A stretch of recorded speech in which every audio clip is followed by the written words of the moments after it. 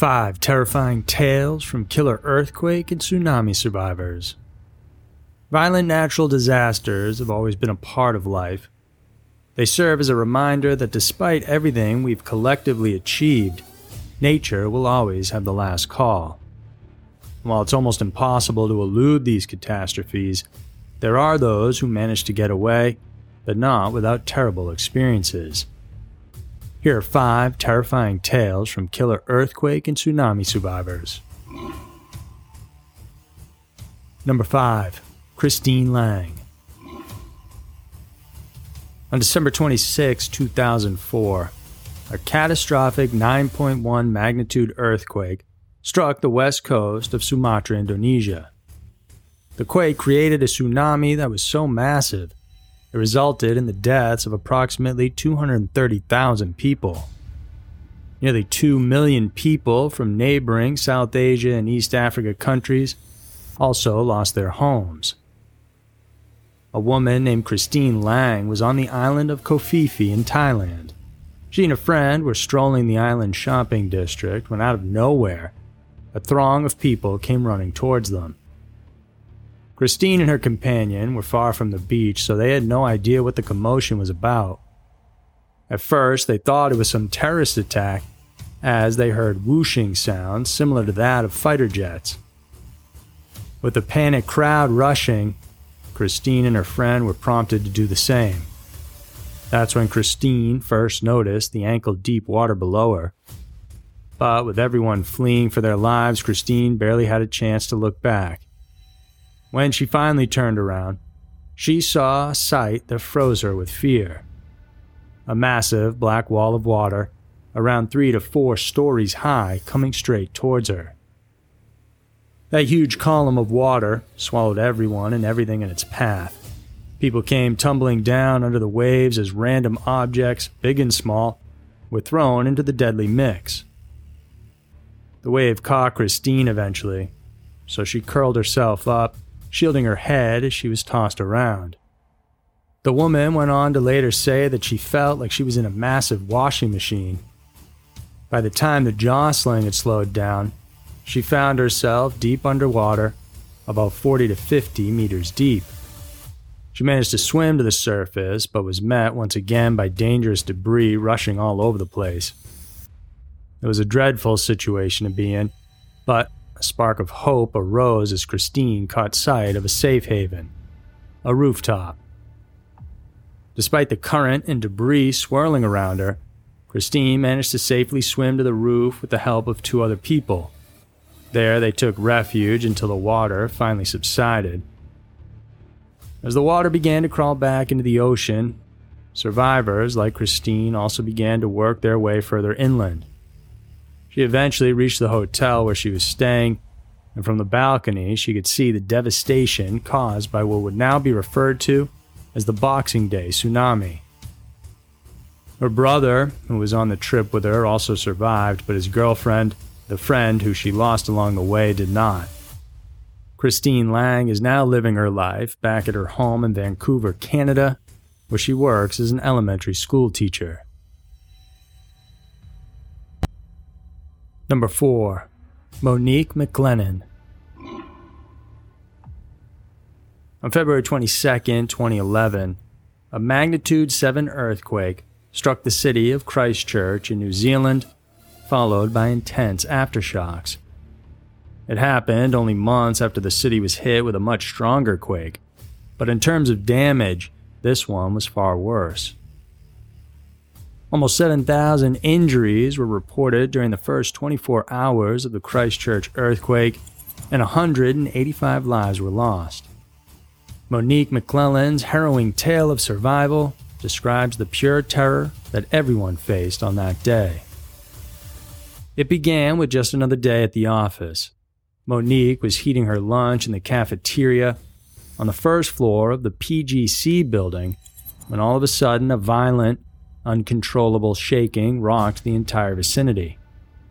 She could see her workmates lunging straight under the cafeteria tables as walls collapsed and glass shattered.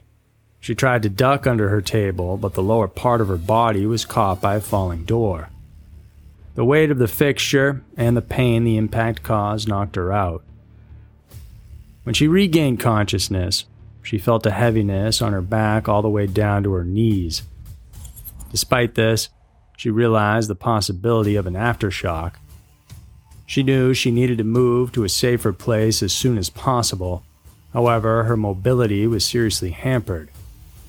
All she could do was lie there, struggling to breathe, as she listened to people around her screaming and moaning in excruciating pain. Desperation took hold, and Monique realized that if she wanted to survive, she had to get rid of the body part that was holding her down. In a later interview, she said that she wasn't sure if she was going to have to break or dislocate her legs. Thankfully, she didn't have to choose. Her struggle to break free was eventually successful. However, there was another problem. She, as well as the others in the room, still couldn't breathe freely due to the thick dust. Once again, her consciousness was slipping away from her. It was then that Monique accepted her fate to perish under the rubble of the PGC building. As she waited to die, she saw her life flash before her eyes. She felt very sorrowful that she wouldn't be able to say goodbye to the people that mattered to her. But just as she was about to ultimately lose all hope, she heard a man calling out to her and everyone inside the cafeteria, "Help is coming shortly, hang in there." And while it felt like forever, the relentless efforts of firefighters and volunteers paid off eventually, as Monique and the others were pulled out of the collapsed building. Doctors later diagnosed Monique with acute PTSD. What usually triggers her anxiety is when she feels heaviness on her back. Despite all this, she now lives a new life free of regret, doing what she always wanted, to be a pinup star. Number 3. Epiyani. Getting caught in the ravages of a natural disaster is terrifying enough, but how much worse would it be if your family and loved ones were also caught in the same predicament? Malabo, a town in West H Regency, Indonesia, was one of the heavily affected areas during the December 26, 2004 earthquake. Located close to the quake's epicenter, this city was among those with the highest casualties. Reports indicate that roughly half of its 40,000 residents perished during the calamity. Epiyani, one of the town's residents, recalled the nightmarish ordeal that everyone went through that day. Her entire family, including herself, were at a military compound when they witnessed an unbelievably terrifying scene. They saw the ocean, 200 yards away from their home, rising to a horrifying height and rapidly rushing towards the dry land. The woman, her husband, and 3 children barely managed to escape as the ravaging force of water came in from all directions. Adrenaline kicked in, and they all managed to climb a tree right beside their house. However, the waters kept on rising, forcing them to jump on top of a roof. They then decided to split into 2, Epiyani with her 10-year-old son Pandi and 4-year-old daughter Nona, while the other group consisted of her husband, a soldier, and their 9-year-old son Wira. Waves continued to crash and pound on the building where they were perched on, and by the 3rd wave the entire house collapsed, throwing everyone into the water. Another wave came, and it tore Epiyani away from her children and husband. She couldn't do anything at that point but let herself be carried away by the powerful surge. But then a miracle happened. Epiyani washed up, back on land where she found her 2 children alive. But yet again more waves came crashing in, and the water level kept on rising. They picked themselves up, ran towards a nearby mosque, and climbed its tall minaret for safety.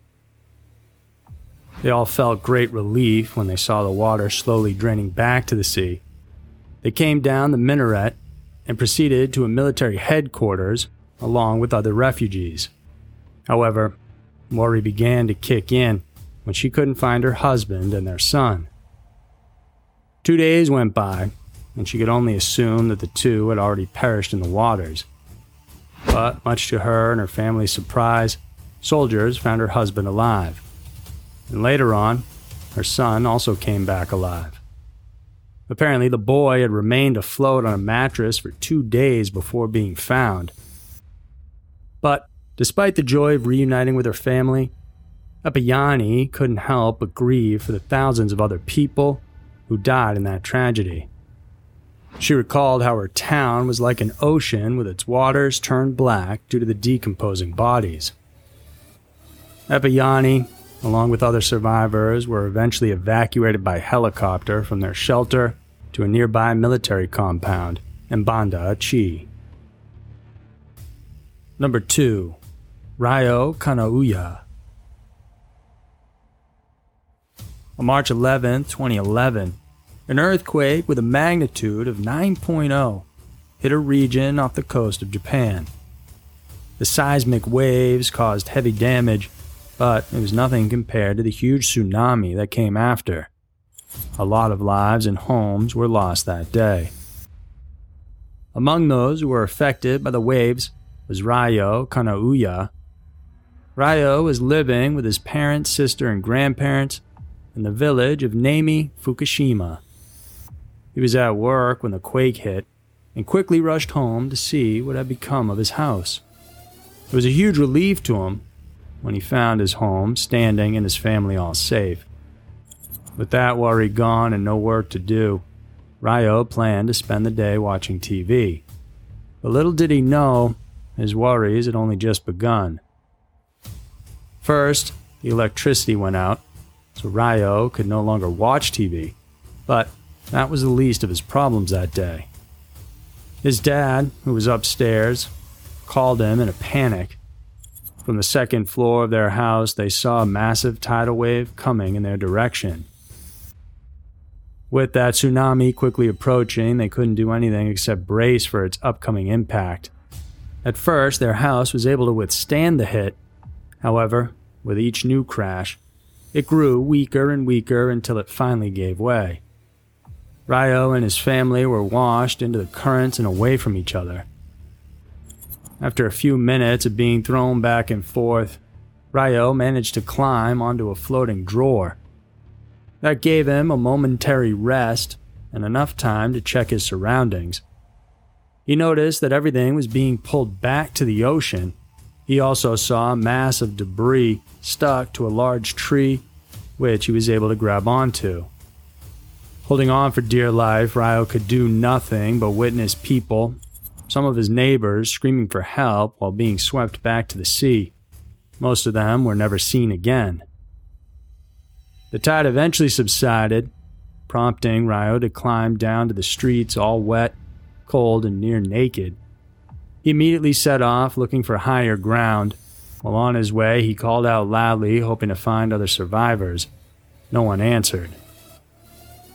He later came upon an elderly man who was also on his way inland. They both ended up at a nearby evacuation camp where they were given clothing and treatment for their wounds. Due to the meltdown of the nearby Fukushima nuclear power plant, Ryo and the rest of the neighborhood were barred from returning to what was left of their property. They proceeded to a much larger rescue shelter in Odaka. There, Ryo was reunited with his father, as well as his sister and mother, who were both not at home during the tsunami surge. Number 1. Dwayne Meadows. In the face of immense danger, only those with a sharp presence of mind can survive. Dwayne Meadows, a marine biologist and a seasoned diver, took a trip to Thailand on the fateful month of December 2004. He planned to spend the holiday at the world-famous Simillion Islands Marine National Park. He had set his own itinerary, and things were going great up until his snorkeling trip at a local coral fan formation. No amount of planning would have ever prepared him for what came next. On the peaceful morning of December 26th, Dwayne suddenly heard piercing screams from the beach. He looked through the window of his bungalow and saw the beach emptying, as if its waters were being sucked up. He then saw a thick white line of foam that was fast approaching the land. For someone who built his career around the ocean, Dwayne immediately knew what was coming: a tsunami. It happened quickly. Within a few seconds, a staggering 15-foot wave blasted through the walls of his bungalow. The next thing he knew, Dwayne was deep underwater, spinning around sideways and flipping over. As a former lifeguard, he knew better than to fight the current. He allowed himself to be thrown, tossed, and carried over to the inland, then to the sea, then back again to land, in a seemingly endless cycle. When he finally got the chance, Dwayne immediately swam towards the safety of the shore and ran as fast as he could from the beach. He met other survivors along the way and urged all of them to continue pushing to higher ground. Another tsunami wave hit soon after, but fortunately for Dwayne and the others, its surge died out a few feet away from where they were standing. Despite the injuries and wounds he incurred, Dwayne spent the rest of the time rendering first aid to other survivors. It was only later that day, when other responders arrived, that he finally went to a hospital for treatment. This harrowing experience prompted the scientists to become involved firsthand in the efforts to rebuild the communities destroyed by the 2004 Indian Ocean tsunami. So there were 5 terrifying tales from killer earthquake and tsunami survivors. Perhaps nothing else can be more terrifying than being caught in a natural disaster. The stories of these survivors serve as a reminder to us that, at the end of the day, we are all but at the mercy of Mother Nature. Thanks for tuning in. Check out my new recent interview with the good guys over at the Credence and Bishop Show, where we talk about all things creepy and strange. The link is in the description below. Thanks for tuning in, and we'll see you soon.